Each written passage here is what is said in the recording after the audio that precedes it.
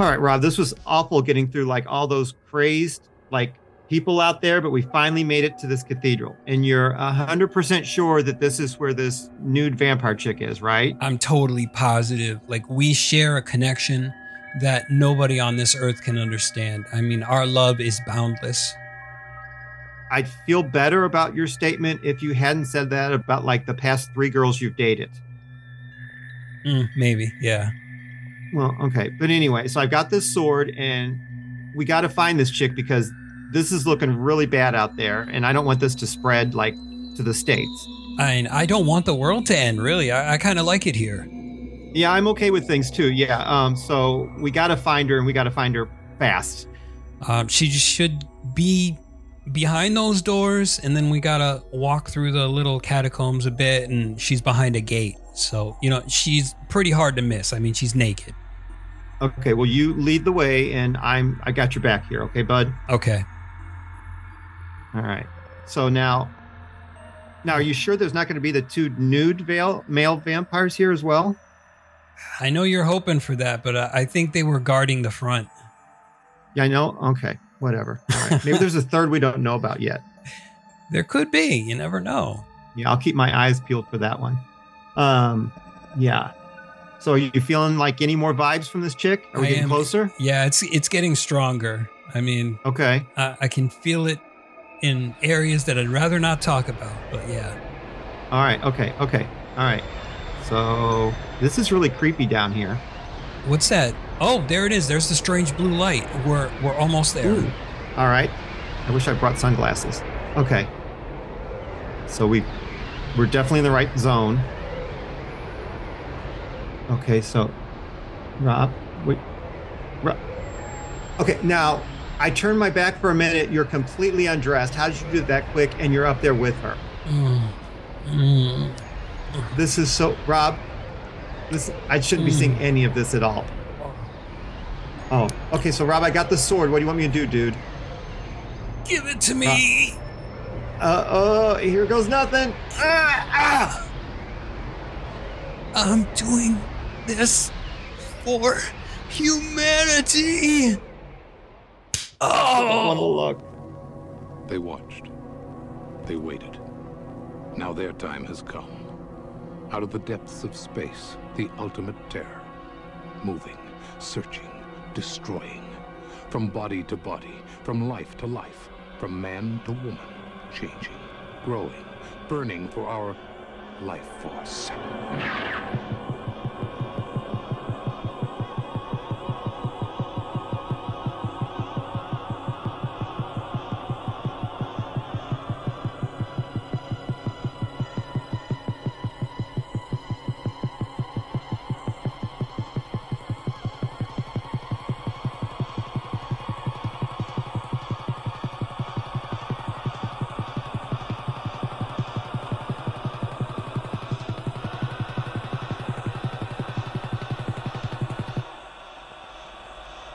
From the director of Poltergeist, from the special effects creator of Star Trek, the motion picture, Lifeforce. In the blink of an eye, the terror begins. All right, Midnight Mass Creature Cast fans, we're back once again. Judging from that trailer, you have joined us for Tobe Hooper's 1984 film, Lifeforce. I, of course, am Mark, always joined by the incredibly awesome. I'm Bobby, but you can call me Captain Carlson today. And then I will, of course, be the nude vampire number 1. The nude vampire without a name. Just, well, I see you're in character, most definitely. Right, exactly. I'm kind of sticking to my chair, but I'll get used to it. A nude vampire's got to do what a nude vampire's got to do. Yeah. And do you have those swirly contacts in your eyes? I can't really see that. I do, and it's going to make it hard to read the notes, but I'll do the best I can. Okay. Well, they're in Braille for you if you need them. So Thank you. You've always got my back. Yep. Oh, Rob. Okay, so now this was your pick, which I'm fine with because I love this film. When was the first time you saw it? Wow, that's a tough one. Okay. Because I know I didn't see it when I was younger, like a little kid younger, but I think I saw it maybe in the late 90s was the very first time. Oh, okay. All right. Um, So so on yeah, video or on cable, you think? definitely. I believe it was cable. I don't think it was Okay. on video. I was over a friend's house and there was a sci-fi movie I had never seen and it looked amazing. And it had like, all those cool effects and I didn't know at the time what it was called, but then when I looked it up again, I found out it was called Lifeforce. And I was like, holy crap, this is an awesome film. Yeah. No, I think it's incredibly awesome too. I actually caught this on first run when it came out in '85. Loved it then. And then immediately once we got our VCR, I bought the VHS for it. And I remember distinctly. So in the film, the first victim that our female attacks, the guard, Mm-hmm. she sucks. Okay. So once his essence has been sucked out, the way he looks, that not creature, I guess, because he's a man still, but his design with all of his life essence sucked out of him.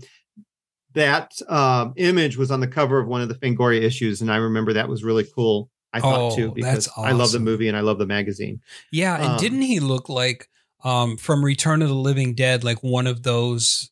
Thank you. Yeah, Exactly. one of those dead Yeah. people there. Yeah. I was going to bring it up with the lady in particular. Later on in the film, there's the one lady, and she totally reminds me of the female zombie they bring in from Return of the Living Dead. But yeah, I'm right there with you, my friend. And did you see their attention to detail on the lady corpse, where actually the carpet matched the drapes? I did notice that. And I did notice that. I think that was like, because that's not a real person there, and so they were making that they were making that corpse, and they just like pasted a patch of hair there. I did notice that. Oh, yes, man. I did. I was like, now that's what you call attention to detail, right there. That is attention to detail. Yes. So so it's pretty much probably going to be downhill from there, I'm imagining, with this conversation. So the film was directed by Tobe Hooper, who I love. I love him so much. Now he brought us the Texas Chainsaw Massacre 1 and 2 from 74 and 86. He was also behind Poltergeist 82 with Steven Spielberg. Yeah. He did the amazing Eaten Alive from 76, which I love. And then we've covered the Funhouse already from 81. Yeah. And he also did, I'm going to plug this because I want more people to see this. His movie, it's just Toolbox Murders from 2004. I love it. It's got Sherry Moon Zombie in it very briefly, but that's our director. Now, the book that this was based on is called The Space Vampires. It was written by Colin Wilson. And I want to read that book. Okay, but there's one more thing I want to talk about. It's a movie called The Rift. Have you seen this? No, I don't think I have. Okay, so it's from 90, and he was a writer, but he was uncredited on that. We may want to cover it like way down the line because it's not the best movie, but it's kind of got some cool lower budget practical effects. It's about this crew that get trapped in this like weird toxic seaweed, and then it kind of wreaks havoc on the crew and the ship and everything. But it's called The Rift from 90. So if anyone's out there listening that likes those kind of like low budget creaturey special effect movies, you might want to give that one a watch. Now, so that was the book it was based on, The Space Vampires. The writers on the film, it was a duo, and we've talked about them before, actually. Dan O'Bannon, who we know from Alien. Our good buddy, Dan O'Bannon. Mm-hmm. We've covered a couple of his films, too. Dead and Buried and Return of the Living Dead. Yep. He also worked on Total Recall. Now, our other writer was Dan O'Bannon, Don Jacoby. The two of them worked on Invaders from Mars, which was another Tobe Hooper film. My goodness. Mr. Jacoby also worked on Arachnophobia. Did you ever see that one with John Goodman? I love Arachnophobia. Okay. And then another one that you and I have talked about already, John Carpenter's Vampires. He was a writer on that. And then Evolution, which I think you and I, we didn't do a show about it, but we briefly talked about it with David Duchovny in 2001. Yes. Another great movie. I mean, Arachnophobia and Evolution are probably two of my favorites, where it's like they do that. They have that perfect mix of like comedic timing along with the creature horror as well as like spiders, because I do not like spiders. Oh, I did not know that about you. Yeah, I had well, I'm getting over it, but I used to have severe PTSD with spiders because when I was a kid on one of our many trips to Maine, we stopped in a field because I had to go to the bathroom, and I brought back a whole colony of spiders. Wait, how did this happen? I was walking through a field, I guess, and it must have been that time when the spiders were having babies, and so that there was like spiders crawling all over me. And I just remember a never-ending wave of spiders just crawling everywhere, and it was horrifying. So this is a little side story. Back when I was married the first time, my wife at the time had decided that for Halloween, she wanted like hay bushels, like, you know how they're like packed in like rectangular like things and they're tied with ropes. Oh, the image in your head. Okay. And so we found someone that would sell them, and it was fall, of course, because it's October. And we loaded them in the car and we're driving home. And my son was much younger, Tyler, and he was in the back seat. And we just hear him going, spiders, spiders, spiders. And the hay was infested with spiders that were like dormant because it was cold where they were. But once they got in the car with the heat, they just came alive, and there were spiders. It looked like a horror movie. There were spiders all over the car, like all over the car. And we pulled over, we pulled the bushels out and just threw them away. And we just couldn't get rid of them. They were just all over that car for like, it seemed like months afterwards, but that was pretty horrifying. Wow. But yeah, that's our spider story. So was he scarred for life after that too? No, oddly, Tyler's always really been into bugs. Like he had a tarantula for a while, and he's a big insect kid. Yeah. Or person. I say kid, he's like 35. He's my kid. He's my big kid. But yeah. Now, just real quick, the music in this one was done by Henry Mancini. Oh, I've heard that name. I love Henry Mancini because he's done a lot of stuff that I enjoyed as a youngster because it was on TV. So like he did, and uncredited, sadly, but he did the music for Abbott and Costello Meet the Mummy, This Island Earth, Tarantula. Those are all like from the 50s, all like 55 actually, to be exact. Oh, I've seen the Abbott and Costello one, and I haven't seen This Island Earth though. Okay, did you see Tarantula from 55? No, I didn't see that one. All right, that will scar you, I'm sure. And then now I've got to talk about this one because I love Bruce Willis, and it has Dirty Kim Basinger in it. It was called Blind Date. Did you ever see that one? It sounds familiar, but I'm not 100% sure. Okay, that's the movie that Madonna was originally offered, and she turned it down to do Who's That Girl? Now, I did see Who's That Girl? Yeah, she turned that down, and it ended up like basically being a huge hit for Kim Basinger. Like it kind of put her like on the map kind of thing, which I thought was interesting. But anyway, so I'm just going to shoot through the actors really quick, if that's okay. And we're just done and we'll move on if you don't care. Yeah, no problem. All right. So our Colonel Tom Carlson, which is our astronaut that actually comes back to Earth with these space vampires, is Steve Railsback. Yeah, now, I don't remember that name. Okay, so for me, as a kid, like I was born in 67. So the 70s, like the whole Manson thing, I kind of remember that. And there was a TV movie about him called Helter Skelter. Okay, I did see that movie. He's Charles Manson in the movie. Oh, no shit. Yes, totally.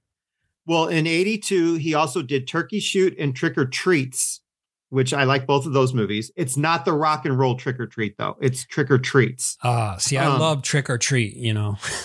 And yeah, oh yeah, who does not? I think we should do all of those like rock horror ones because I think because most of them are like demons and things like that. I think we should do. Yeah, I'm totally down for that. Cool. All right. Now, this I think is a sign from the Godzillas. He was in Blue Monkey from 87. Oh, and that's the one we're planning on doing in the coming months. Yes, we definitely need to do it. That's a sign. He also in 91 did 2 films of mention. He did Scissors, where he plays twins with Sharon Stone. It was one of her first movies. But also he did Alligator 2, The Mutation. Yeah, I didn't see it. I saw the first Alligator, but not the second. All right. And then he did an X-Files 2 episodes as Dwayne Barry in 1994. And then I want to end on this one because I think it's a perfect like bookend to what we started with. So in 76, he played Charles Manson in Helter Skelter. In the year 2000, he played Ed Gein in the movie Ed Gein. And of course, that's what the Texas Chainsaw Massacre is loosely based on. Now is that the, now I did see the movie and I might be mashing things up because, you know, a lot of it goes into like the Hannibal Lecter film too with Buffalo Bill. And so I'm not 100% sure, but I think I did see the Ed Gein movie. Where he's wearing the woman's skin, right? They've done a lot of them. Yeah, exactly. Okay. I might have seen it. I don't know. I confuse a lot of stuff. So, like another one was Deranged that they based on Ed Gein. That one was the Alan Ormsby was involved with that. He's the one who did Children Shouldn't Play with Dead Things. Ed Gein has been a lot of fodder for films for sure because he's just so weird and creepy. Yeah. Now, our female vampire is played by.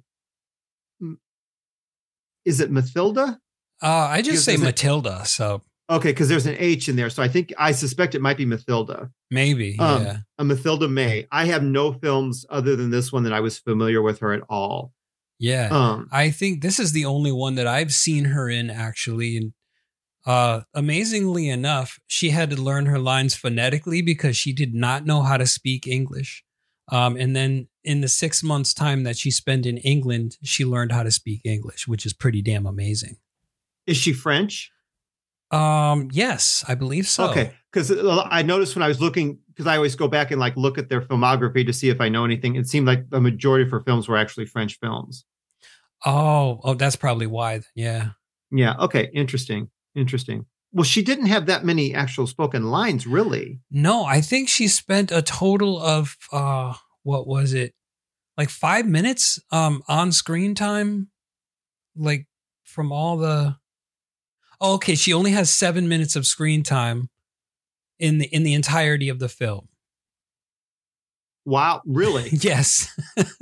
Really? So, okay, interesting. Yeah, a lot of she makes an impact with those 7 minutes. Oh yeah, she does. Yeah, because I mean, let's face it, she began the film totally nude. So right, as did I, but I was in the theater. I was asked to leave. You were there with Pee Wee Herman. Oh, Pee Wee, Paul Rubin. And then I did not write down the other two. I really tried to do just people that would like have a filmography. The other 2 male vampires, they really didn't do much. So I didn't even mention the actors' names. So the next one I have is Colonel Kane. And he's the one that is the investigator into all of this madness. And that's Peter Firth. Okay, so he's the one who teams up with Steve Railsback, right? Exactly, correct. Okay. Exactly. The only 2 films I know of his is Equus from 77, which it was based on a play. I find it amazing. It's very intriguing. It may not be everyone's cup of tea, but I really enjoyed it. And then he was in Mighty Joe Young from 98, the big gorilla movie. Okay, I think I've seen Mighty Joe Young, but not the first one. Mm-hmm. Yeah. But Equus, I highly recommend to people who are into not necessarily horror films, but just films in general. It's very interesting. It was a play first. I don't know if I said that already, but it's very interesting. Then we have Dr. Bukowski, and that's Michael Gothard. No, I also want to say this is it was filmed in Britain, England. So the majority of these thespians are British actors. Yeah. So anyway, that's Michael Gothard. This gentleman, I would love to have his filmography. Like as an actor, I would have died a happy camper if I would have done all these films. He was in Scream and Scream Again from 1970. That one had the horror trifecta. Vincent Price, Christopher Lee, and Peter Cushing were in that one. I love all 3 of those gentlemen. Then he would later move on to do Ken Russell's The Devils with Oliver Reed. in 71. He would later work with Shelley Winters, who I love, in Whoever Slew Auntie Roo from 72. He would then work with Doug McClure from Warlords of the Deep in 78. And he was even in a Bond film for Your Eyes Only in 81. Not Alec Baldwin. It was Roger Moore. Not Pierce Brosnan, not Alec Baldwin. None of those people. Not Michael Douglas. Right, exactly. And then Dr. Faladay, he's the gentleman with the gray hair. Yeah. In the film. Okay, that's Frank Finlay. And he was in A Study in Terror from 65 and also in Murder by Decree. Those are two Sherlock Holmes films where he played Inspector Lestrade. Okay. And then I also know him from The Deadly Bees in 66 and Twisted Nerve in 68. So did he do anything in... All right, so his voice, I mean, it's probably not the guy, but his voice sounds exactly like that doctor in the Ben Affleck movie Phantoms. And I was like, I kept drawing connections and I'm like, no, it can't be that same guy because he's pretty old now. I mean, he was pretty old at that time, so he's going to be probably dead by the time Phantoms came out. I don't know for a fact. Which, while we're talking about this, I'm still very aggravated that doesn't have like a decent release of some sort because I really did enjoy that movie. And you can't really find it anywhere. And I love that movie. Let's see here. I'm sad because I gave the DVD up because I thought there was going to be a Blu-ray coming out. There was no Blu-ray. Don't you hate that? I don't see him listed. Yeah, it's probably not him. There. It's just the voice that sounds like it. Yeah, I don't see him listed at all. Did you know Linnea Quigley's in that? She's in what, Phantoms? Yeah. Woman in Room 204, uncredited. Oh, she's the, okay, Peter O'Toole, Dr. Flight. There we go. Oh, yeah. Oh, I could see where you would. I could. That's a legit. It's that voice, Linnea. man. I love Linnea Quigley.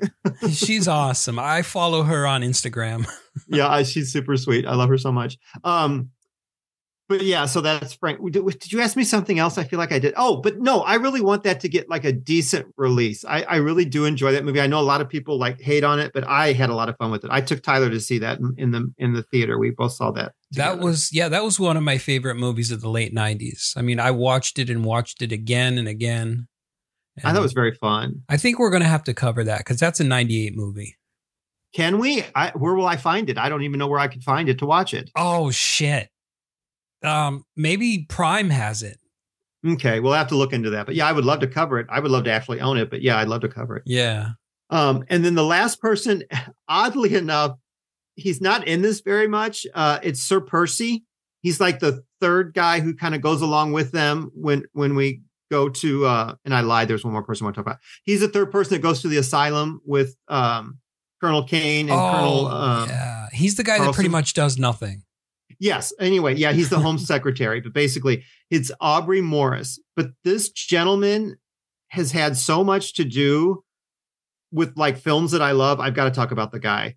So he was in the Night Caller from 65. He was in Goodbye Gemini with Jenny Agutter from American Werewolf in London, the nurse, and from 70. He did a Hammer film, Blood from the Mummy's Tomb from 71. I love Stanley Kubrick's A Clockwork Orange. He was in that. He was in The Wicker Man, which if you've not seen The Wicker Man, people, you don't know what you're missing. Is that the Nicolas? Okay, that's not the Nicolas Cage one. No. I'm sorry. I said you don't know what you're missing. He was in The Adventures of Sherlock Holmes' Smarter Brother from 75 with Gene Wilder. He did one episode of Tales from the Crypt in 1990. Did you ever see She Creature from 2001? Is that about the mermaid? Yeah.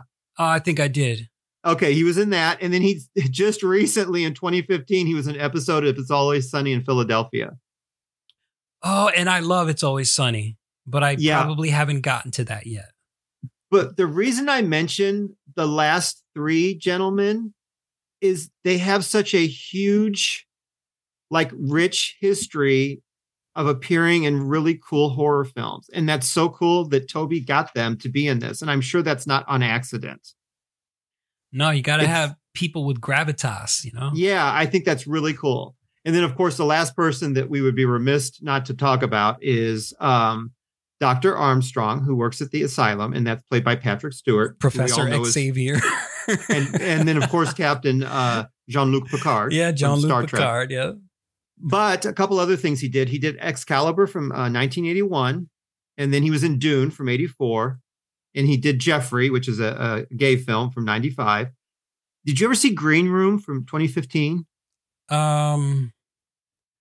Is that the one where he's like really paranoid about going outside and he's got monitors everywhere? So he like watches his house and... Green Room's the one about the band and they get mixed up with like Nazis. Okay, no, I never saw that. It's incredibly violent, like really good. I was surprised he was in it. And he was also in Kristen Stewart's Charlie's Angels from 2019. Okay, I definitely did not see that. Okay, I actually, for Charlie's Angels, I thought it was pretty fun. I know everybody loves to hate on like, reboots and remakes and extensions on old things, but I thought it was fun for what it was. All right, so here we go. That's all I wanted to say. Did you have anything you want to say about any of the actors that I missed or anything at all? Well, got a lot of stuff. Well, not a lot, but a few things about Matilda May. Oh, go for it. Because I really had nothing on this actress, but I would love to have more on her. So yes. Okay. So funny thing is like that in the early stages of shooting, like they waxed her pubic hair off completely thinking it would make her look less nude. It made her look worse because her vulva was exposed and it made her look even younger. So they had her grow a landing strip of pubes. Do you know who else that happened with? Who? Linnea in Return of the Living Dead. They thought that would actually help. And they shaved her, but then she had to wear that. It was worse. Yeah, she had to wear that codpiece. Yeah. And actually, just real quick, in England at the time, males could not show their genitalia, so the gentleman had to wear flesh-colored socks. Yeah, flesh-colored socks. Exactly. Yeah, exactly. Yeah. And so did you actually freeze frame that to see like what they were wearing? Not this time, but there was a time in younger Mark's life where he tried to freeze the VHS and it never worked quite well. I'm sure, yeah. Because you get those little lines in the screen and everything. It was awful. There was so much strategically placed things blocking the male vampire's genitals. It became almost humorous. I know, that's true. And I was like, why are they so willing to show Matilda May completely naked and then they're just like not letting these guys walk around with their junk? It's the double standard of everything, especially back in the 80s. Hello. Yeah.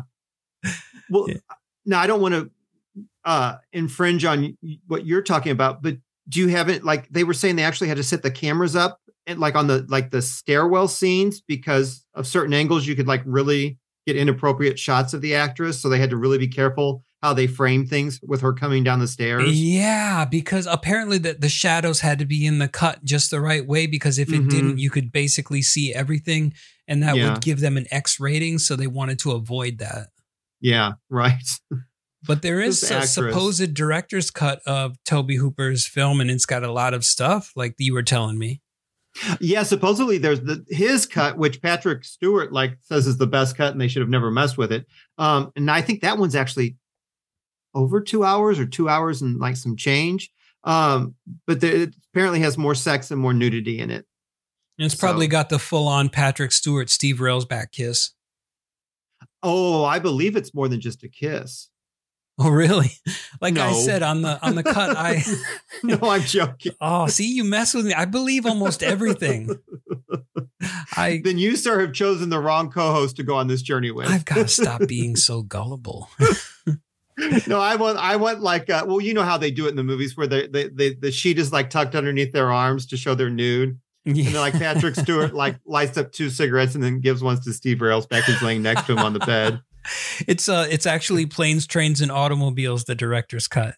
Right. Where's your hand between the 2 pillows? Those aren't pillows. Right. Yes. Oh. All right. I'm sorry, go ahead. People are going to love us. I mean, we got way off track. We did, but this is the joy of the show to me. Everyone else is like, it's not to me at all. Like, so too anyway, bad. Make your own show. Right. So I'm sorry. I did not mean to derail your conversation about Miss May. Did you have more for her? No, I think that was all that I had. Okay, all right. So let's jump into Lifeforce, the film proper, shall we? Let's jump in that pool, All right, that milk bath. that milk bath. So we start with a space asteroid, which in the book was not Halley's Comet, apparently, but I did not read it. That's just what I've garnered from the internet. But in the film, it's Halley's Comet, and it is August 9th, 2:30 p.m. And we're filled in on this information by a voiceover provided by John Larroquette. John Larroquette was on Night Court. But yeah, I remember him. Mm-hmm. More importantly, he also provided the voiceover for Texas Chainsaw Massacre. Wow. I never would have thought that. It's a little wink, wink, nod, nod to Toby's fans out there. Huh. So anyway, we're aboard the Churchill. It's a combination of a British and American crew. And they are the ship is being operated by a Nerva engine, which basically can simulate Earth's gravity. And its constant exhilaration is the reason that this is allowing the ship to have this effect on the crew. So they don't have to worry about like floating around or anything. So they spy on their radar that there's an artificial object that's 150 miles long and 2 miles high. And they find out the comet winds are basically blacking out any way for them to communicate with Earth. So they're all their communications have been blocked off.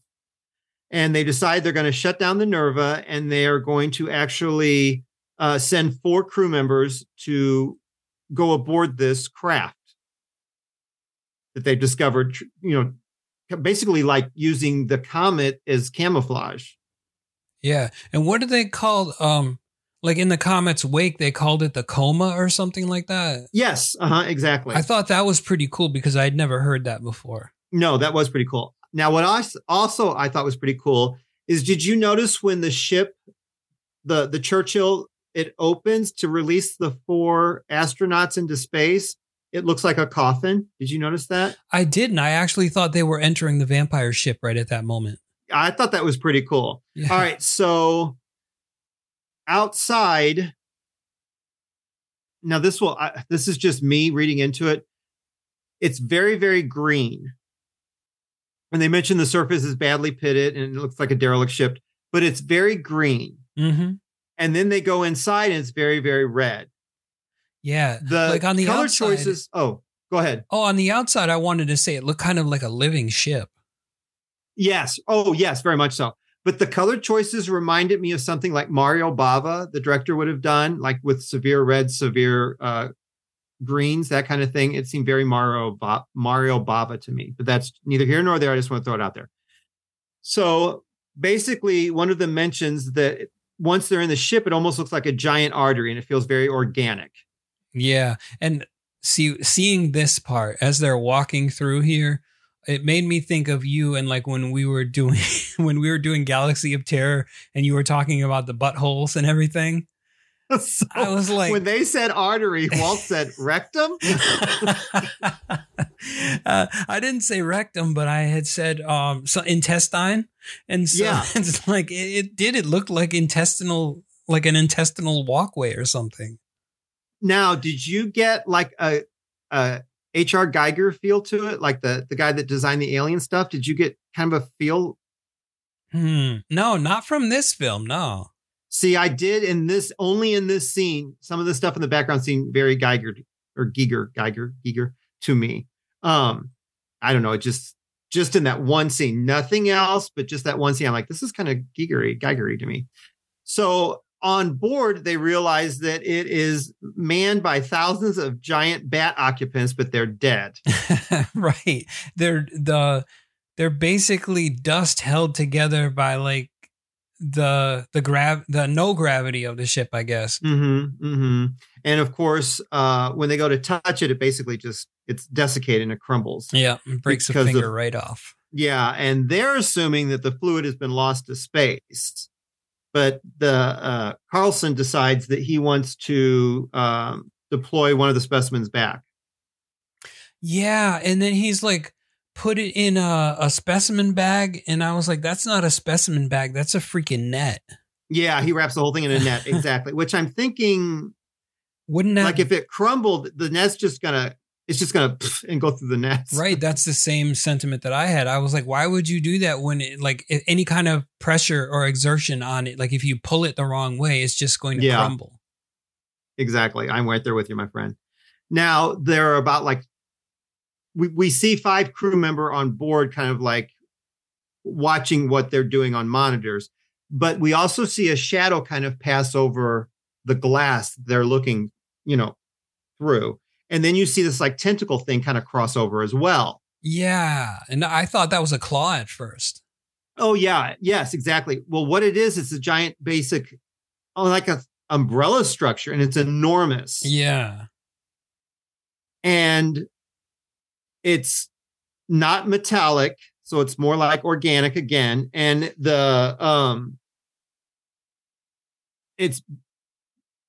it's radar transparent, so that it's really messing with any kind of like beams, like transmission beams or anything like that. Yep. Making its way through, making a communication between the astronauts on board the what would you call it? Alien craft, making contact with the actual Churchill crew. Impossible. So they see this bright light, and it's almost like beckoning the 4 astronauts inside the alien ship towards it. And the Carlson in particular is acting very odd. He's like, there's something there. And that's where they see like those 3 nude bodies. They're like perfectly preserved. Yeah. And it's like, sorry, I got off track for a moment. No, it's go like, for it. It's like the female space vampire was kind of calling to him through telepathy or something, because he was explaining that he feels very strange, and it's like something has taken over him.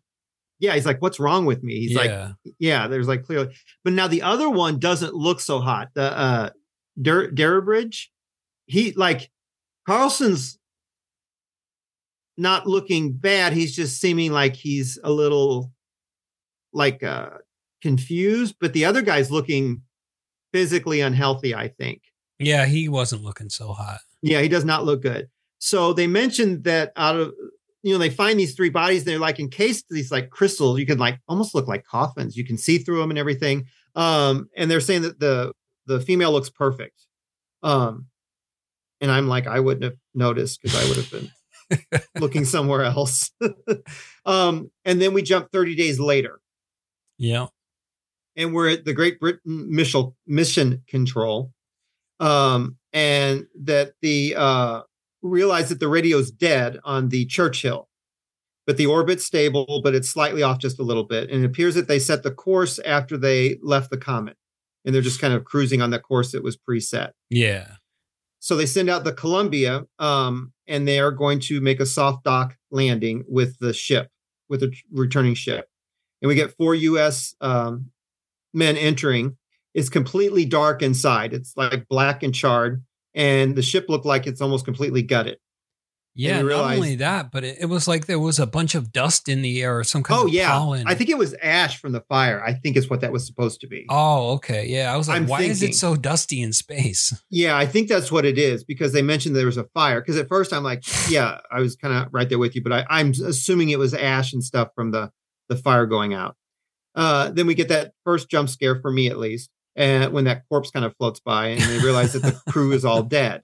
You see like just a bunch of desiccated corpses. Oh, yeah. And they retrieve the tape, the internal tape, and then they find the caskets with the 3 nudes that are just fine. Like there's no damage to the caskets whatsoever. Yeah. They're like, let's take them home. Mm-hmm, exactly, which they do. And then we see that kind of comet with Big Ben. The clock tower. And then they're asking, have you opened the girl's casket yet? And they're like, no, not yet. And they want to do a dissection of it if they're dead, if they really are dead. And they're debating, how do you tell if an alien's dead or not? So the office is complete with 6 like monitor screens. And on one of them, we see the autopsy table with the girl laying on it. And you're also hearing the news. And they're saying that people have kind of descended outdoor in Greenwich, and they're watching the comet. And in Latin, comet means evil star. And they're not sure if the crew is dead or alive because they haven't been fed that information yet. And they're, the bodies are so charred and desiccated that it's even hard to tell how many are on board. Yeah. So in the operating room, we get the guard, and he's entering the room with our nude female vampire on the table. And she's got her little green sheet over her. And this is when her eyes pop open, and then she sits up, and her sheet falls away.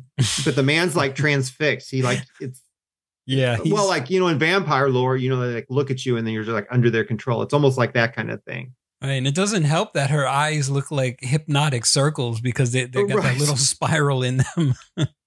I'm actually proud of you that you were looking at her eyes.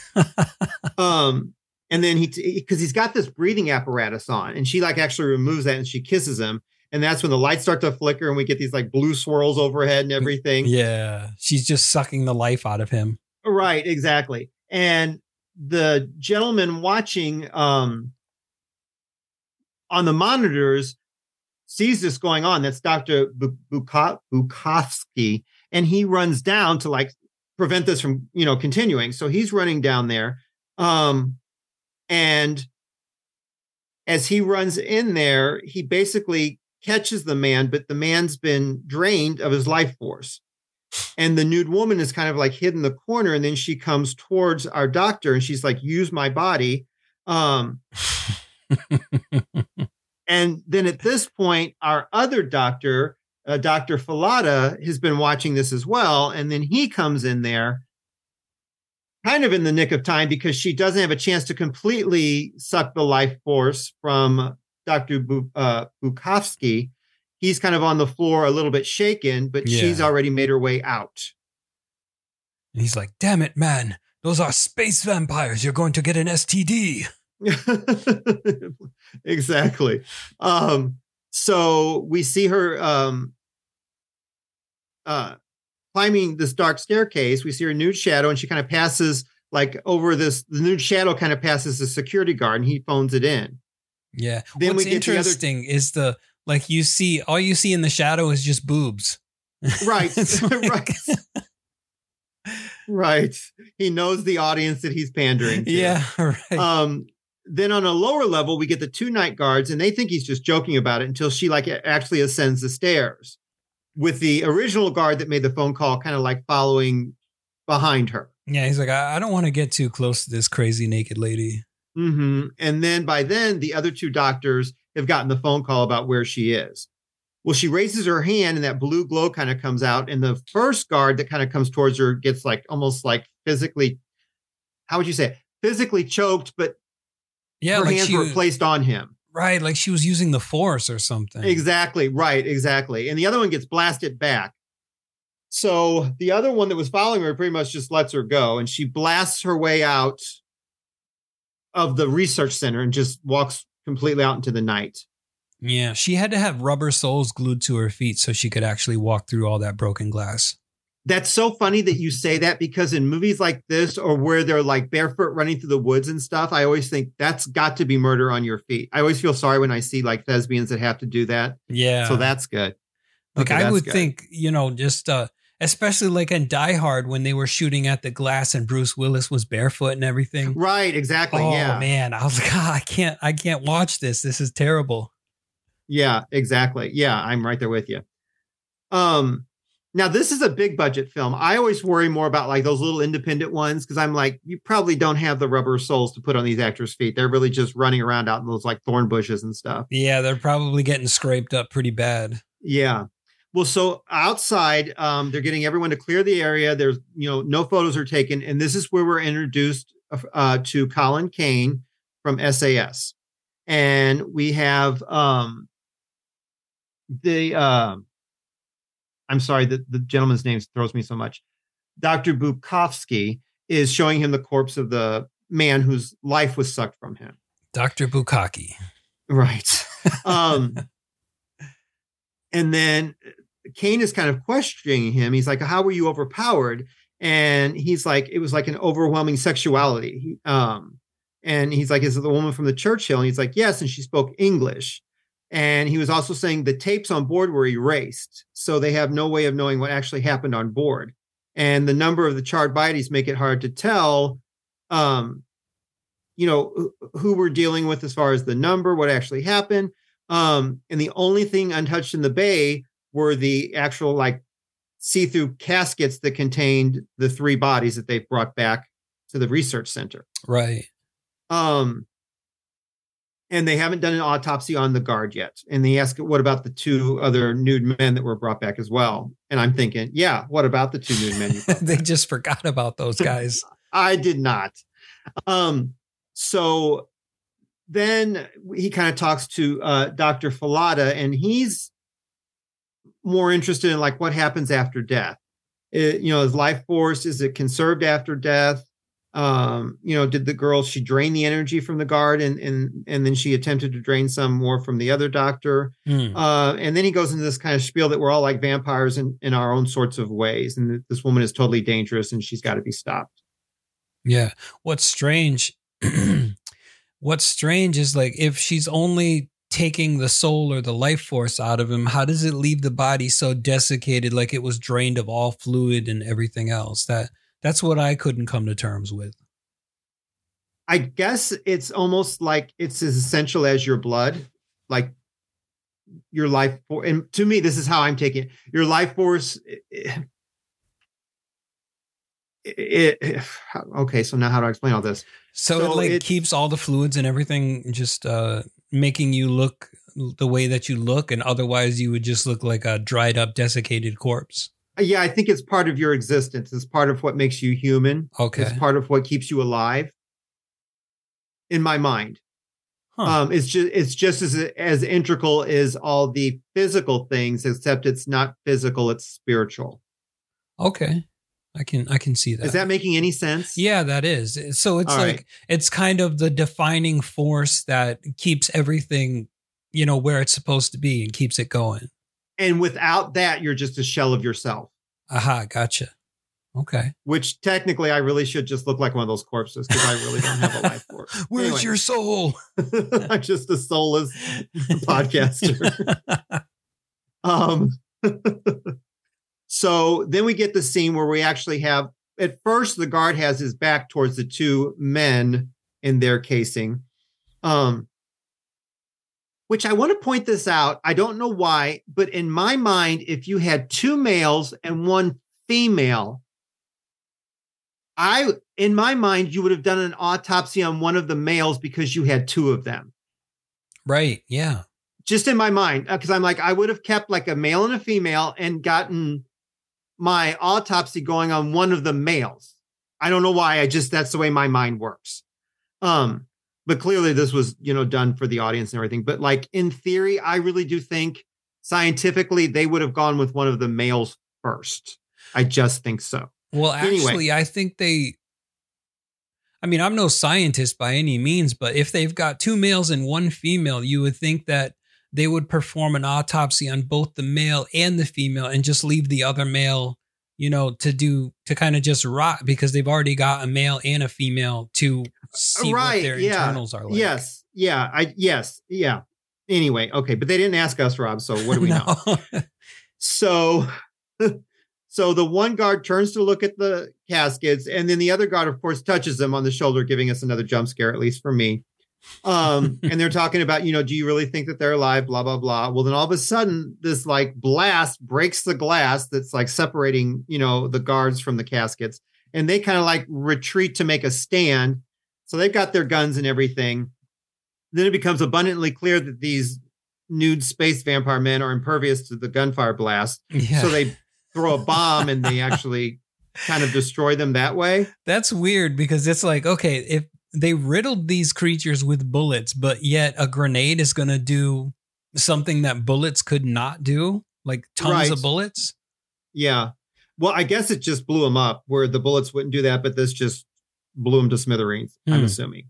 So anyway, so the commotion arouses the attention of Colonel Kane and Dr. Filata to arrive.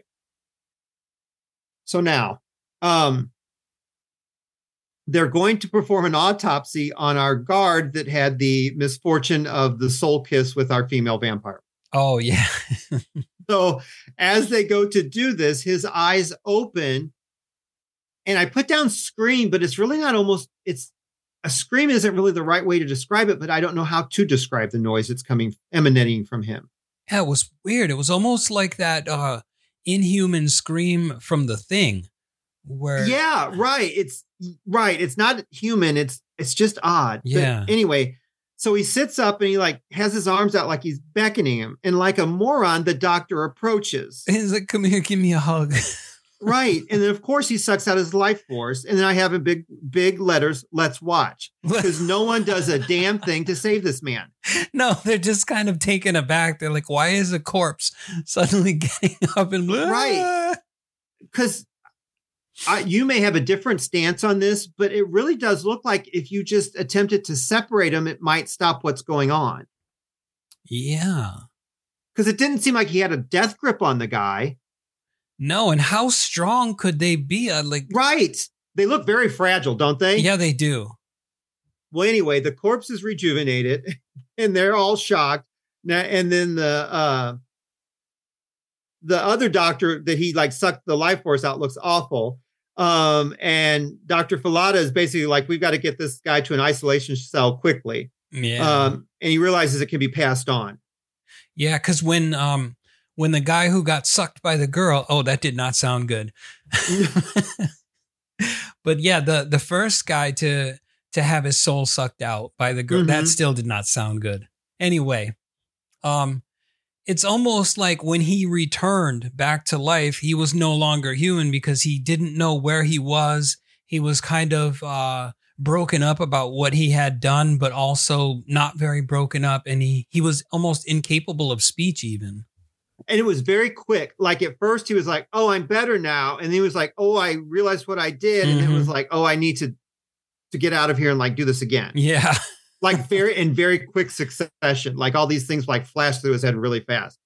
Now at this time they want to put the new body in a different cell. And then Colonel Kane realizes that he wants the other pieces of the two vampires blown up collected in case something would happen. Right. Then they get word that a naked woman was found in Hyde Park, but it's not her. Right. It's not the one that escaped. Yeah, because two pervy boys saw her with a dark-haired woman, and they thought that they might get on a little lesbian action, so they decided to sneak and peek, and that's when they discovered the one girl with her life essence removed from her body. They got more than they bargained for that. Mm-hmm. And now Filata also wants this body sent back as well. And then they come to the realization that our space vampire isn't going to be as easy to catch because she now has clothes, because this woman is left nude. So she stole the clothes from her victim. So yeah, we're at the center and the guard is freaking out because it's exactly 2 hours since our first victim has been, what would you say?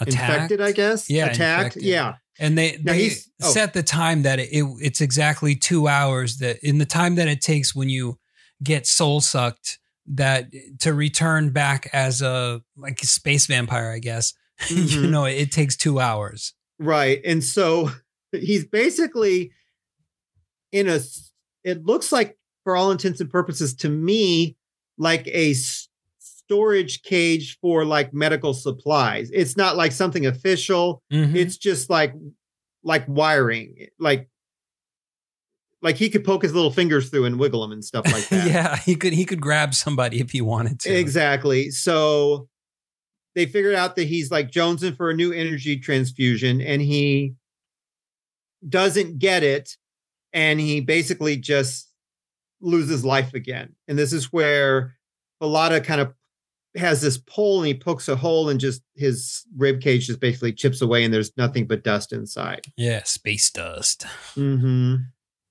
But then our pathologist that got attacked needs feeding as well, and he charges at his cage and just basically like hits it and just becomes dust. It's like dust explosion. Yeah, exactly. And then they realize that the park victim, the female, is going to be next in about 1 hour.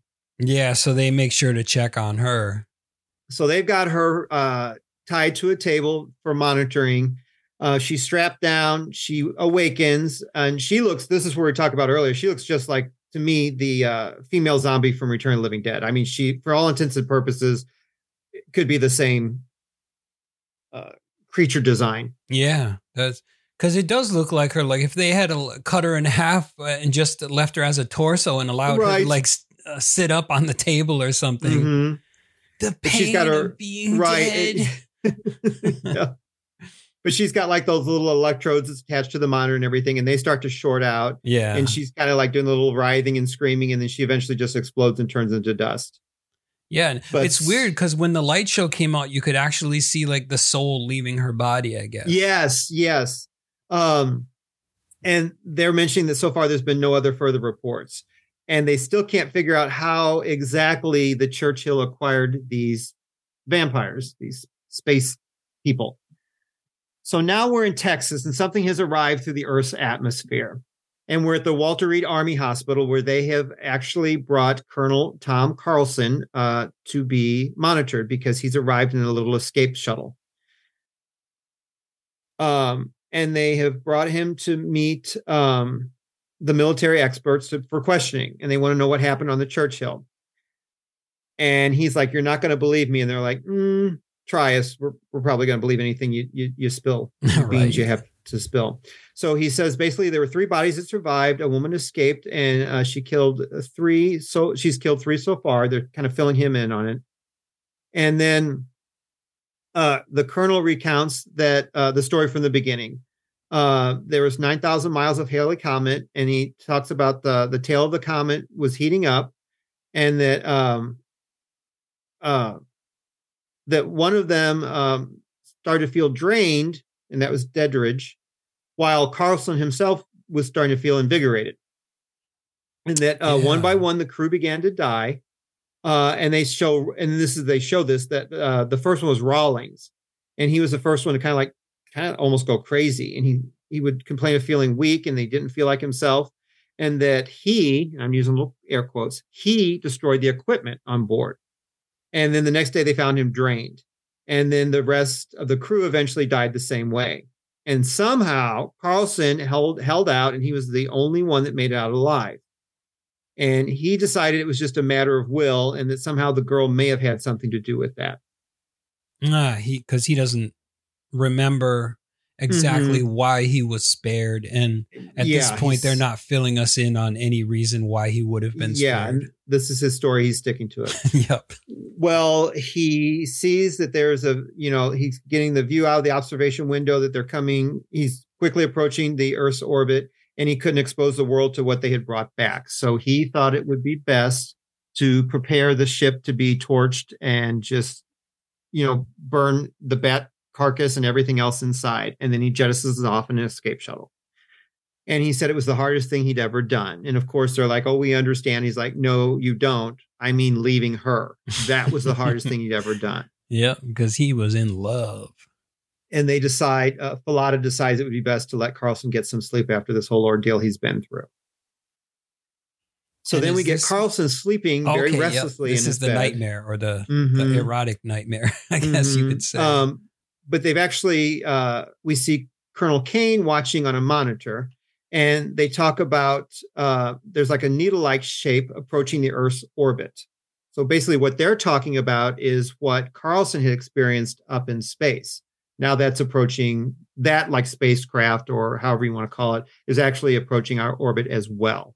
Mm-hmm. So what you're talking about, what you're referring to, is a nightmare that Carlson's is having. I kind of like this because they actually do mix in a bit of the Gothic with this updated space story in the nightmare. Yeah. Because she's in a church at that time, I guess. Yeah, like a very Gothic-y church. Like there's the wrought iron crosses around them and everything. The fence, like fencing, like gate wise. It looks like wrought iron with the little crucifixes at the top and stuff. And she's got that like lace covering and everything. And then she throws it off. Yeah. Of course, she's topless. Yep. And then he becomes topless as well. And then this is where he's like, "You're giving me your life." And she's like, "You're taking it." And then we get like there's red lights and the thunder and there's lightning and they're writhing all over the place. And the music is like really over the top in this scene, I think. Yeah, it is. It's and there's intense. Those weird noises, like kind of like animalistic, kind of, I don't know, just really weird noises. And then she's like, "You're dreaming." And he's like, "You're taking too much of me." And then he wakes up, he's all sweaty and he starts screaming. And that's when Falada's like, "It was just a dream." And he's like, "No, she visited me in a dream." And he's Carlson. And he's like, "She's got mental contact, with me." And so Falada decides that he wants to try hypnotizing him in the morning once he's kind of calmed down some.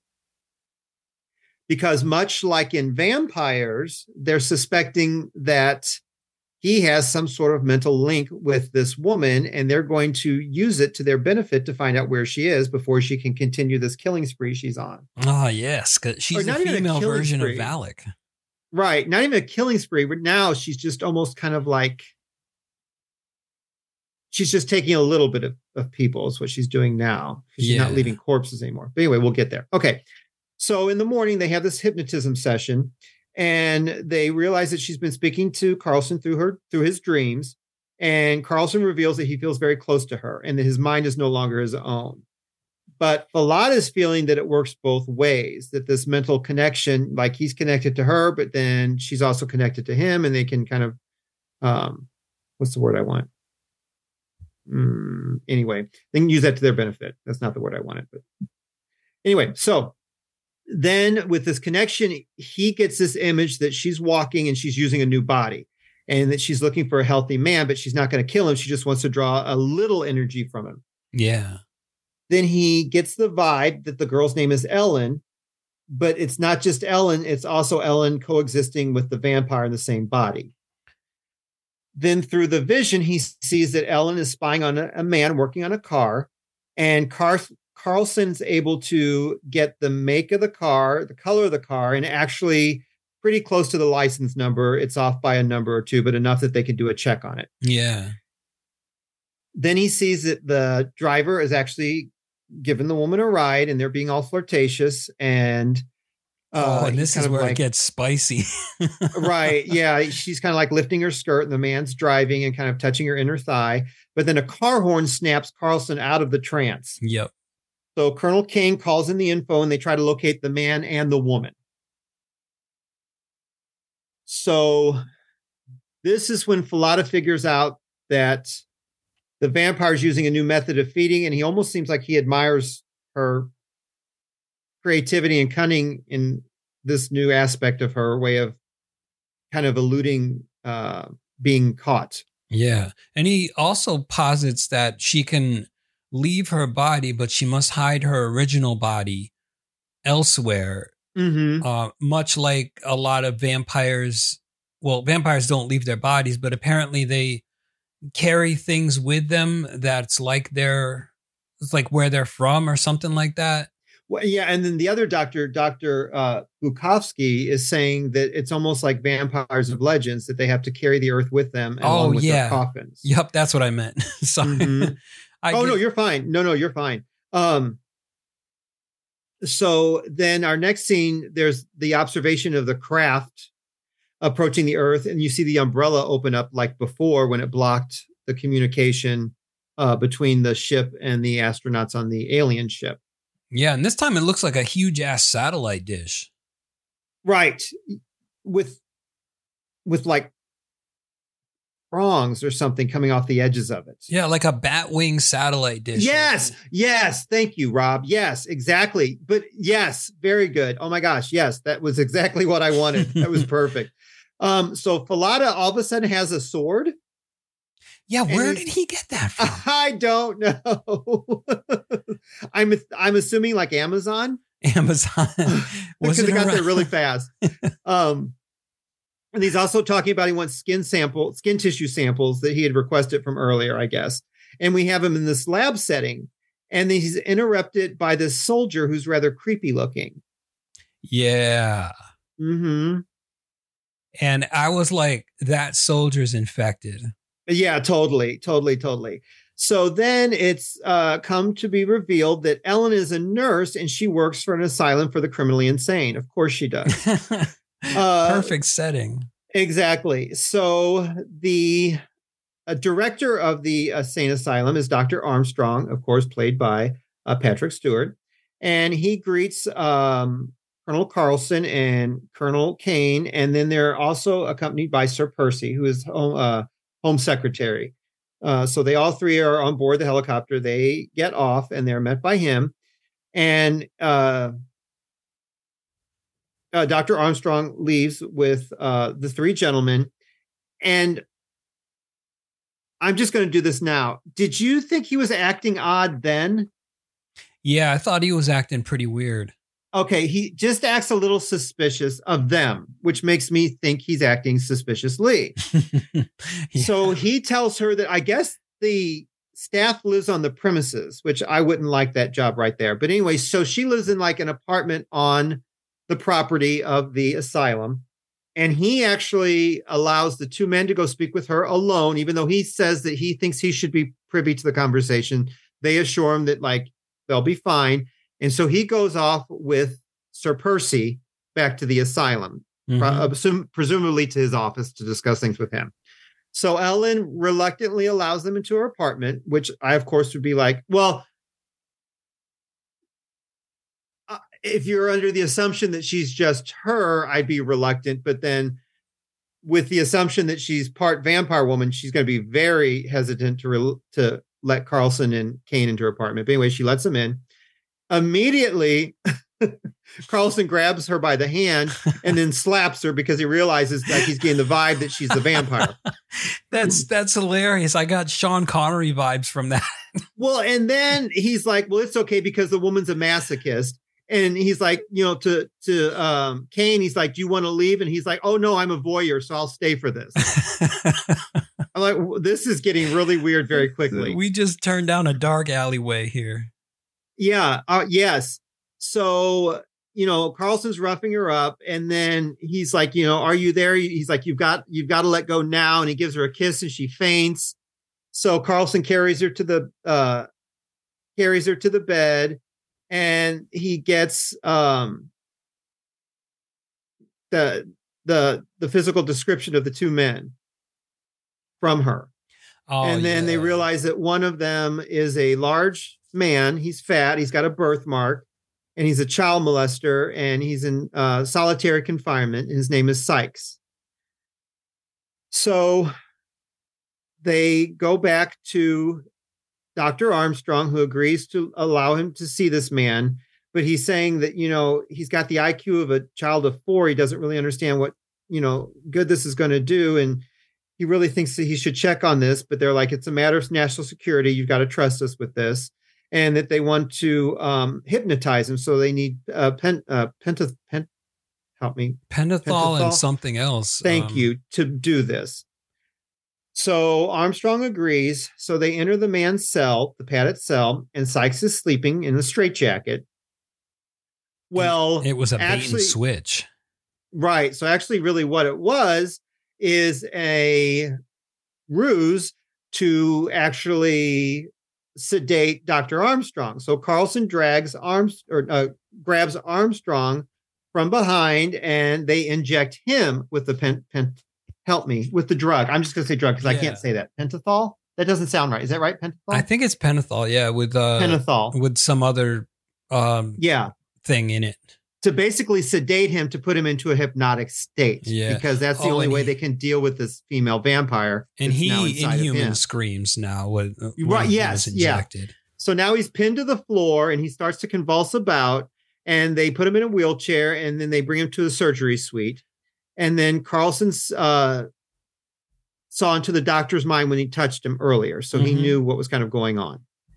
So she's trapped inside and Carlson wants more hypnosis drug. He demands 3 doses, and Sir Percy's like freaking out. Because he's aware they're going to kill this guy. Yeah, he's like, are you sure he can handle 3 doses? And it's like the alien inside him can handle it, but not the human. Exactly. And like Carlson's like, if he slips out from underneath this, she'll escape. Yeah. So Armstrong's like, she won't let me talk, and he starts to scream. And so Carl pins him to the table, and he's like, what's holding you prisoner? And then so they bring in more drug is brought in. Oh my gosh, help me. And then the woman's voice comes out. She's like, there's no need for that. But Carlson interjects more anyway. Yeah. And he's like, can you still hear me? And Sir Percy's like really freaking out. And the woman's like, Carlson, be with me. I love you. But this is all coming out of like it's on Picard, which is really weird, or Dr. Xavier, however you want to go with it. And it's funny because it flashes between Patrick Stewart and then it goes back to Matilda May and, back and forth. It's also very weird. And then sometimes it's like her voice coming out of Patrick Stewart. It's just like very, very odd. It's very fun. It's twisted. And, Carlson's like grilling her. He's like, why are you so perfect? What are you? And then she reveals, she's like, she took her form from Carlson's mind. She took her voice from his mind. So she's basically his ideal of like a perfect female specimen. Yeah. And also that she, oh wait, this comes later. Sorry. Because this is when basically Carlson just bitch slaps Picard. And then the woman appears and she's like, touch me, Carlson. Get out of my head. Yeah. And then Dr. Armstrong is back, and then it's the woman, and then Carlson's like, let me go. And this blue light show starts, and then it's like swirling lights above him, much like before. Yeah. When she did the life essence suck from the guard. And at that point, I thought she made her escape with all that blue light and stuff. Right. Floating around. And then we got Carlson shaking with Armstrong on the, still on the table, and there's a whirlwind of debris, because now it looks like a Carol Ann's bedroom from Poltergeist. Yeah, scene from Poltergeist. Yep. Mm-hmm. Well, then while this is going on, Colonel Kane comes up with a 2-fisted double dose of the drug injection, just jabs it into Carlson's neck. Holy shit. And then things stop. And then Carlson says it's already spreading. They didn't stop it in time. It's too late. And then Armstrong's neck has been broken, and Sir Percy's dead as well. So this is when they realize that there's other victims and there's going to be a chain reaction. Yeah, it's like basically the zombie infection, but with fancy lights and shit like that. Exactly. So the helicopter arrives to depart with 2 stretchers, one with Armstrong, one with Sir Percy's bodies on them. And in the interim, the SRC has contacted the colonels, and they are saying that the 2 males didn't die, that Falada has killed one of the transformed ones. Yeah, and basically from the vampire legend, but instead of a wooden stake, it had to be leaded iron. Mm-hmm. And it's not the heart; it's just 2 inches below the heart, which is weird. So, which is weird, but yeah. So Carlson also reveals that he also believes that they visited the Earth before. This isn't their first go round. So they have to go to the Citadel at Whitehead. So now we see in the helicopter that there's red goo, kind of like blood, I'm assuming, which is escaping out of both Armstrong's body and Percy's body. And it's kind of coagulating to make the form of the female vampire. And that was the coolest effect. It reminded me a lot of Prince of Darkness. Oh, yeah, I could see that. Yes, I could totally see that. Yeah, just like seeing that and then the blood taking the form of the vampire girl. I was like, holy shit, I forgot all about this scene. Right. And then she yells Carlson and then basically drops like liquidy and then into a pool of blood on the floor of the copter. I'm not cleaning that up. Well, no, but in the interim, the pilot who should have been doing his job is just looking back screaming. Yeah. And I'm like, no. You're the one operating this machinery. Turn around and do your job, sir. Yeah. Keep us in the air, please. So they kind of get things back on track. And this is when Carlson reveals to Colonel Kane that he actually destroyed the equipment on the Churchill so that no one would know that they had swapped energy. Yeah. And also that hoping that it would never reach Earth and nobody would, hoping that the bodies were destroyed by the fire that he caused. Mm-hmm. And then Colonel Kane's like, snap out of it. She's not a woman. She's not human. She's a goddamn bat creature. Exactly. Well, then we also overhear that London's on the brink of the worst devastation since the Blitz, and it's under martial law. Yeah. And this is where we get like a lot of fires and then that blue light show a little bit of. Yeah. And there's just like all these like vampire, like in quote, attacks and everything. It's just like chaos. Which is just a bunch of dehydrated people, basically. Exactly. And then the copter arrives and our two colonels depart. And then the military's removing the stretchers. And they go in to meet with the prime minister. And Miss Harisham, his secretary, is there. And she's like, well, wait here. Let me announce your arrival. And then the prime minister comes out and he looks pretty bad. He's all sweaty and everything. As fuck. Yeah, and he he tells them to wait a minute, that he needs to talk to his secretary a moment.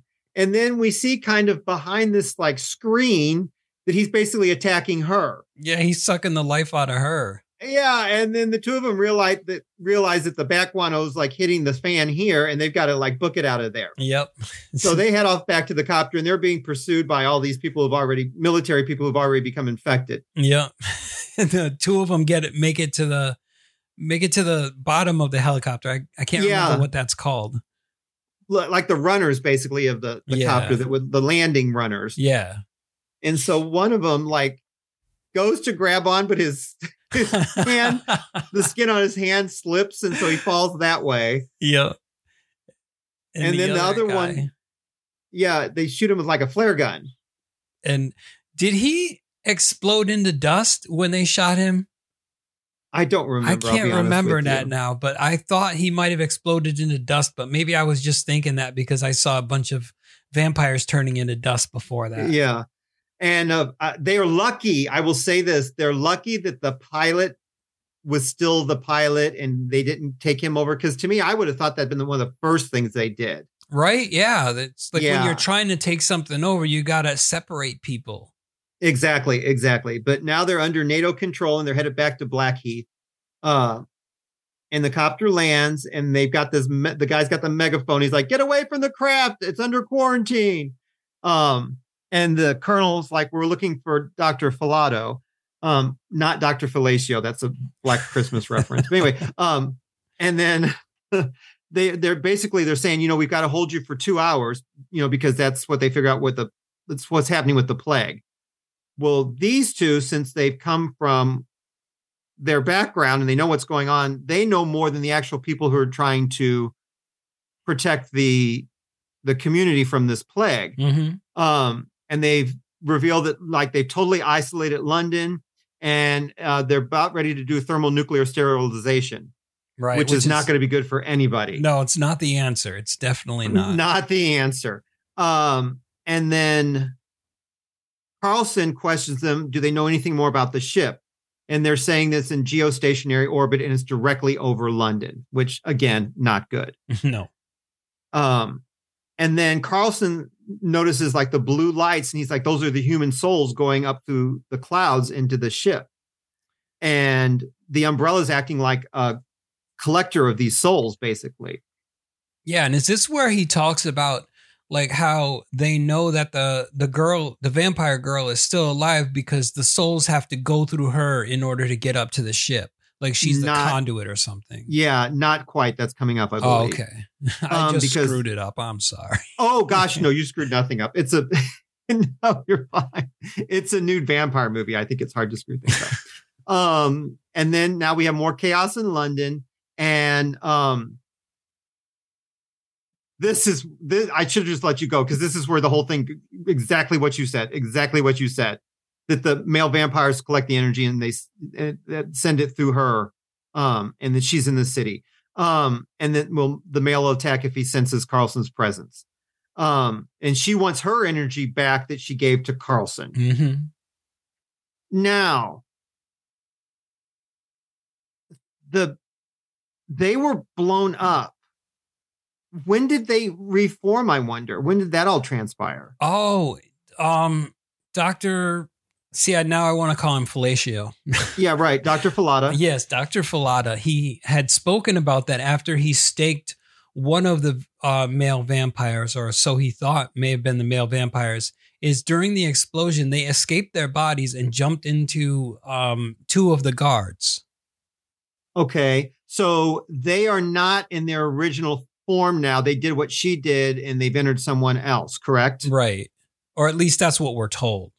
Okay. So they are, okay. So I'm just trying to get this in my head. So she is somehow back in her original form, but they are not. I think so. Yeah. But okay. Yeah, they're not in their original forms, or their bodies are either hidden somewhere or something like that. But they took the form of the two guards after they were blown up. Okay. All right. Thank you. All right. So Colonel Kane starts to explain his plan, but during the interim, Carlson has already taken off, and Colonel Kane believes that he's heading back to the Space Research Center. Mm-hmm. So Colonel Kane commandeers a car to follow, and he crosses the river into chaos, basically. It's just all Hades is broken loose over in London. It's crazy, man. There's just like all kinds of crap going down. Mm-hmm, exactly. So Carlson is being drawn by the vampire's voice. We see her eyes close up, and then we get that jump scare because he's riding in this Jeep, and we get that arm through the Jeep window, and he just like the arm that comes off. Yeah. Yeah. But actually, he's being drawn to the cathedral, whereas Colonel Kane believes he's headed to the research center. So they're kind of going separate ways. So Carlson arrives at the hotspot, and the cathedral's basically surrounded by all these bodies, like just piled up bodies. Mm-hmm. Whereas the Colonel Kane arrives at the research center, and it's pretty much abandoned for the most part. But there he finds Dr. Fallada. And I'm like, is he dead? What's going on? Well, he's asking, where is our other doctor at, Bukovsky? And then he's like, well, how did you survive? And this is where it gets really weird with Dr. Fallada. Yeah, because he's sweating. Mm-hmm. And he's like, there's life after death. And we already know that's his hang up. He's all into that anyway. And he's talking about mental transference between the vampires and the victims. And it's already dark and creepy where he's at. And I'm getting very uncomfortable. And I'm thinking, just leave Colonel Kane. And then Fallada reveals that he knows exactly where the female vampire is. And he's getting closer to Colonel Kane, who actually fires a gun at him. And then Fallada starts to transform. He's like, here I go. And the blue light starts flying out of his back. So it's like he was waiting for that. He was like, just kill me so I can transfer my energy to wherever the hell it's being sucked up into space somewhere. Right. Well, then after all this, Colonel Kane retrieves the sword. And then the male vampire turns to dust. And he goes to exit as I call them ghouls, as like the newly transformed people begin to approach him. Mm-hmm. So now we're down in the cathedral catacombs, and everything's bathed in blue light. And Carlson sees our woman vampire, and she sits up on like this like tomb, and he enters through the gate. And Carlson, he's like, I'm here now. Can we just end this madness? And the woman's like, it's always been intended that he find us and bring us back here to Earth. Like it was like predestined for this to happen. And she stands up on top of the tombs. She's got little arms outstretched, like upwards. And she's totally flashing. Yes. Yeah, I didn't at that notice. point. Yeah. And then outside, there's more carnage. And inside the cathedral, we just, see more of what's going on. And we're back outside again with Colonel Kane. And he's basically being chased on foot. And he's running down these alleyways and stuff like that. And then like this wall of fire separates him from like the creatures chasing him, which I don't know how that happened really. Yeah, I didn't see anything blowing up. No, but anyway, that saves him. But of course, the other exit is blocked by just this one like ghoul vampire thing, and he shoots him in the head. And you would And think then- all right, so the original vampires, they can get riddled with bullets, but like the transformed humans that became vampires, I guess bullets still work on them. Because I think they're humans. Is this correct? Do you know what I'm saying? Like their original form was human, whereas the space vampires are space vampires. Okay, yeah, you make a good point there. I wasn't thinking that. Oh, I'm not trying to be. I mean, are you thinking that too? That was my only way to wrap my head around. Yeah, this. I was trying to figure it out because I was like, okay, bullets didn't work on the original vampires, but I guess like the transformed humans are weaker. Yeah, because I think you are human that's become infected, whereas the other ones are the original form, the original being. Yeah, they're like the other, they're space creatures, whatever the hell they are. Yeah, right. And then we see this like blue life force basically hitting the subway tunnels and everything. And then all of a sudden these people are aflame. And then Colonel Kane actually sees the cathedral and he starts running at it with his sword. And this big ball of blue light like enters. Yeah. And then all of a sudden there's this male vampire on top of all the body heap. Yeah. And that's one of the original 2 vampires. So he does get his form back. Yes. Okay. All right. Okay. So anyway, and he's got like, it'll be much less terrifying for you if you just come to me. And the Colonel's like, here I come. And he stabs him with the sword. And then he turns into his true form. Well, yeah, he screams and there's like red swirls instead of blue swirls. And then it's like that weird bat thing and it just explodes. Yeah. Yeah. And so I guess they look like the bat creatures originally. So is that what was on the ship before? Yeah, like those hundreds of bat creatures that they took one as a sample. I guess that's what their original form was. So the casket really, in all intents and purposes, would have had 3 more of those bat things that were all dead just in those caskets. Right. Since they have the power to enter your mind and kind of glean information from that and what your ideals might look like, that's probably what they did with not Dr. Carlson. Colonel Carlson. Yeah, Colonel Carlson. And maybe the crew too, you know? So that's like, okay, we need to look like this. So Colonel Hicks would have seen Alec Baldwin, Ryan Reynolds with a beard. Oh, and Tom Selleck. What about Kurt Russell? No, he would not. He's not high up on my list. And if it would have been Kurt Russell, it would have definitely been Kurt Russell from The Thing with the beard. Not Kurt Russell as Captain Ron. No. And then Colonel Rob would have been like, why are all these naked men from the 80s, except for Ryan Reynolds, in these caskets? It's like the 3 suddenly multiplied into 17. Right. Mark, what are you doing? So weird. Exactly. This is the weirdest thing ever. Why am I uncomfortable? Yeah. All right. So just for fun, who would your 3 caskets contain? Oh, wow. Or is this too soon? Is this too quick? Yeah, that's too. I need time to think about this, man.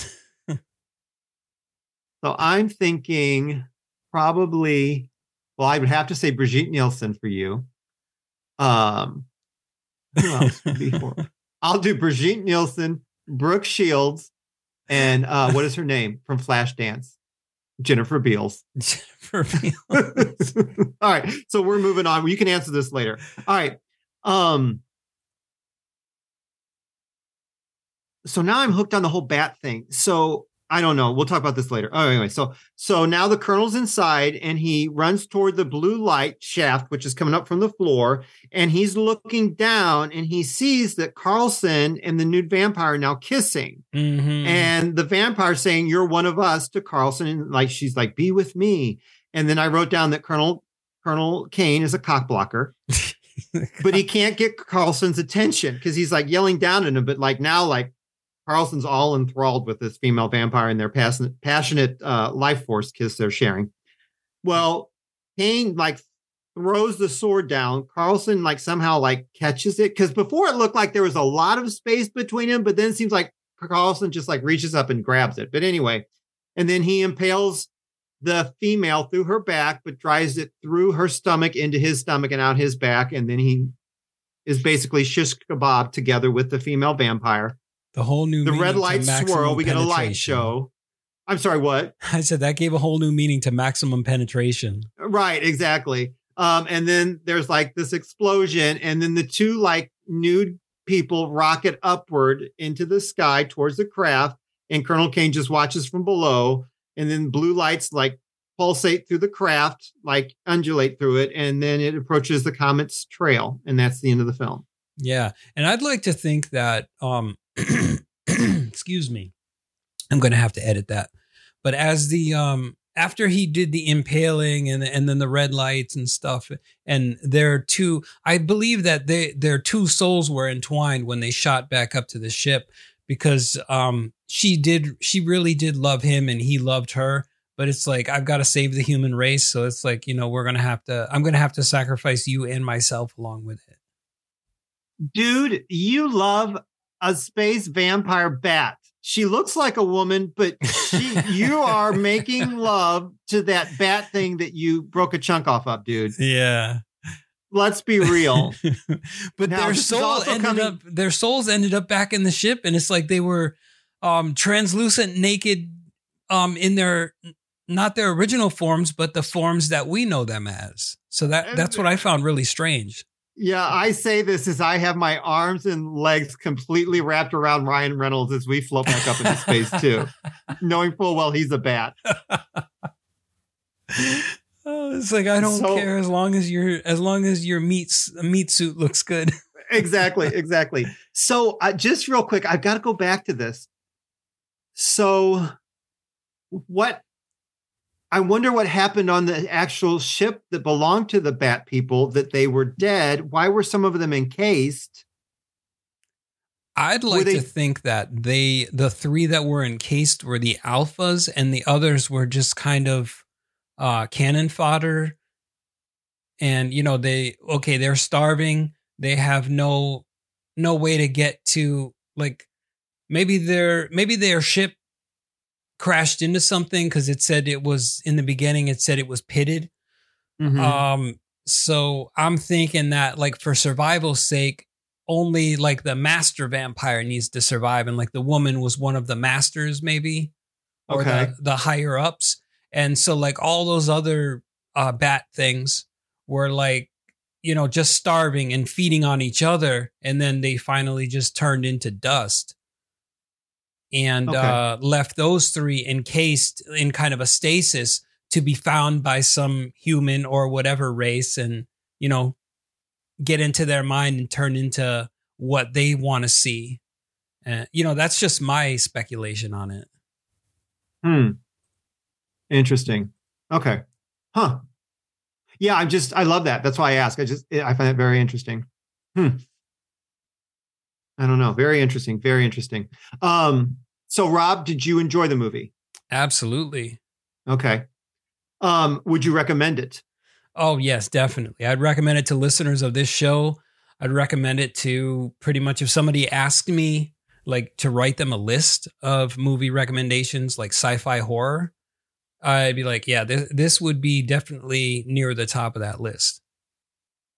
Or that really niche group of gynecologist horror fans. If you like looking at vulva, yeah. No. I love it. I loved it then. I love it now. I'm a huge Tobe Hooper fan. I really am. I love his stuff. And I think this is the one that I hold up when people argue he had nothing to do with Poltergeist as far as the director. Because I'm like, look at this and look at Poltergeist. Right. Look at the elements of it. I mean, it wasn't all Spielberg. Definitely Spielberg left his fingerprints on it, but yeah, there's a lot that Tobe did too. Yeah. I just think it's unfair to totally discount Tobe's involvement in Poltergeist as far as being a director. Mm-hmm. But anyway, and would I recommend it? Oh my gosh, wholeheartedly. It's fun. I think for as long as the film is, I think it goes very quickly. It does. It's kind of like rapid fire from one scene to the next. Yeah, it really does pretty much start. Now, his version, I think, was over 2 hours, but I think the most of the versions you're going to get are like an hour and 40 minutes, an hour and 50 something minutes, something like that. But it goes super fast. I think it really does go very quickly. It's a good story. Mhm. It progresses very well. Yeah, I have no issue recommending this to anybody. Sci-fi fans, horror fans. It's got your action in there. I think the cast is really good. Yeah, they work well together. They do work well together. I really have no negatives about. Well, I do, but mine's petty. Your negatives are that the men had to wear socks on their damn those cock socks. Yeah. So I'm not gonna have that detract from the film. But no, I really had fun with it.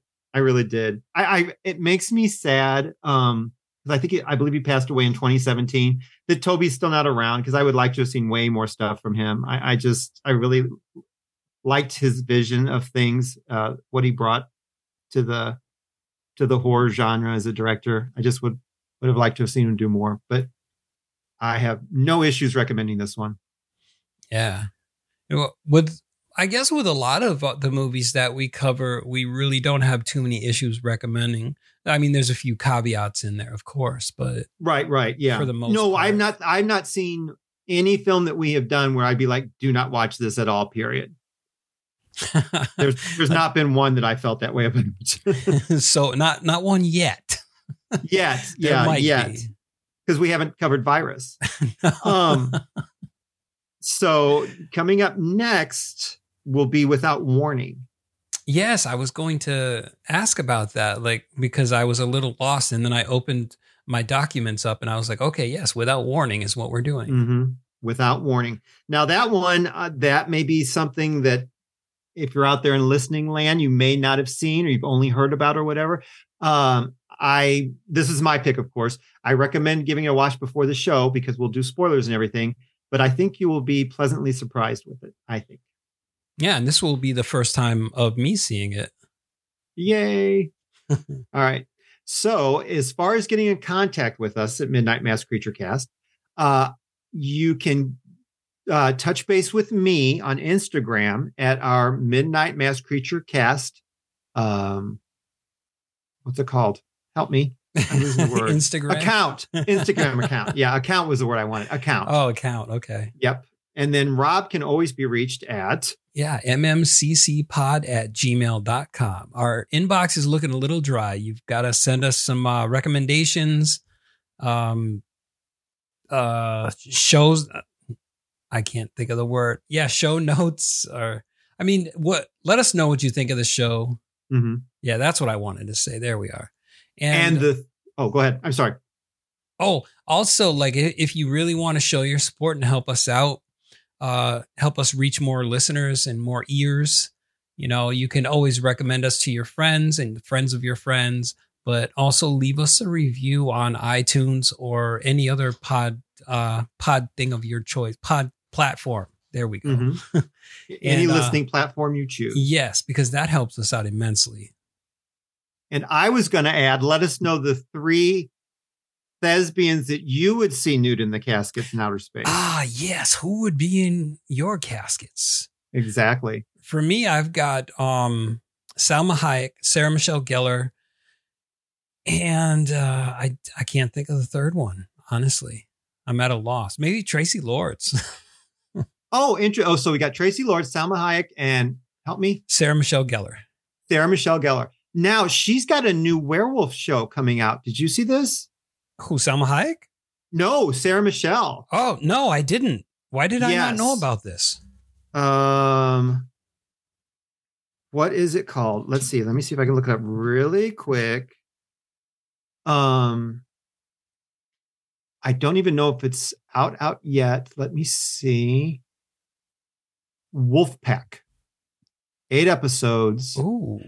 Yes, a teenage boy and girl get their lives changed forever when a California wildfire awakens a terrifying supernatural creature. As the full moon rises, all teens come together to unravel the secret that connects them.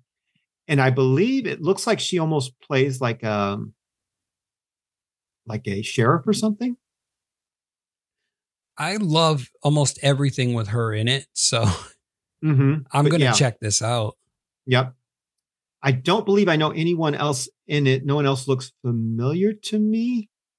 But yeah, I'm trying to figure out what it's on to see if you could watch it. I would love if all of the cast of Buffy, like, not got together for a Buffy reunion, but did an entirely new show. Oh, yeah, there you go. That would be pretty badass. One season, 2023. How do I? Oh, Paramount Plus. Okay, I don't think I have that, but I can definitely look into it. It says watch on Paramount Plus with Prime Video channels. Ooh, so you got to pay through Prime, huh? Maybe, yes. And it looks like the first one aired on January 26th. And the last one so far is March 16th. Yeah. Huh. Okay. Yeah. Yeah. Wow, I'm going to try to find that. And it looks like it may still be ongoing because it just says 2023 and then there's no end date. So the series may still be going, or maybe a second season's coming out. That seems pretty cool, man. Too bad it's not coming on Netflix because, I mean, Netflix is so easy to access. Mm-hmm. Yeah. Let's see. Parents Guide. I always go to the Parents Guide. Sex and nudity, moderate. Oh my gosh. It says in the second episode, a guy is shown receiving, they have head. His buttocks are shown for a brief amount of time. A girl and guy are fantasizing about sleeping together. There is, okay, they're spelled like there, THEIR, is making out. There is no nudity shown. So they've used the incorrect there both times, but there's no nudity shown. Too bad it's not Sarah Michelle Gellar nude, you know? A guy can dream. I just want to go in and correct the spelling. But anyway, that's out there in the world for you and anyone else who loves Sarah Michelle Gellar and werewolves. Coolness. Wolfpack. Yeah. Yep. There you go. Paramount Plus. Yep. All right. Anyway, I made everyone's lives just a little bit better, I hope. You made mine a little bit better. Yeah, the cast looks very young. Yeah, it's like a teen show cast, I think. Yeah, they look very, very young. Yeah, I remember when we saw the trailer, I turned to Walt and I'm like, this looks like one of those teen shows that alienate me. Another Pretty White Kids with Problems TV show. Let's see. Yeah, it looks like they kind of tried to throw some diversity in there, like Hollywood diversity. Like, yeah, here's one or two. Shut up. Yeah. Oh man. Yeah. But anyway, all right.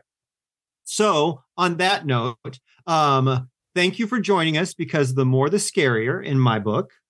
Yeah, and we will see you next time for Without Warning. Until then, stay spooky.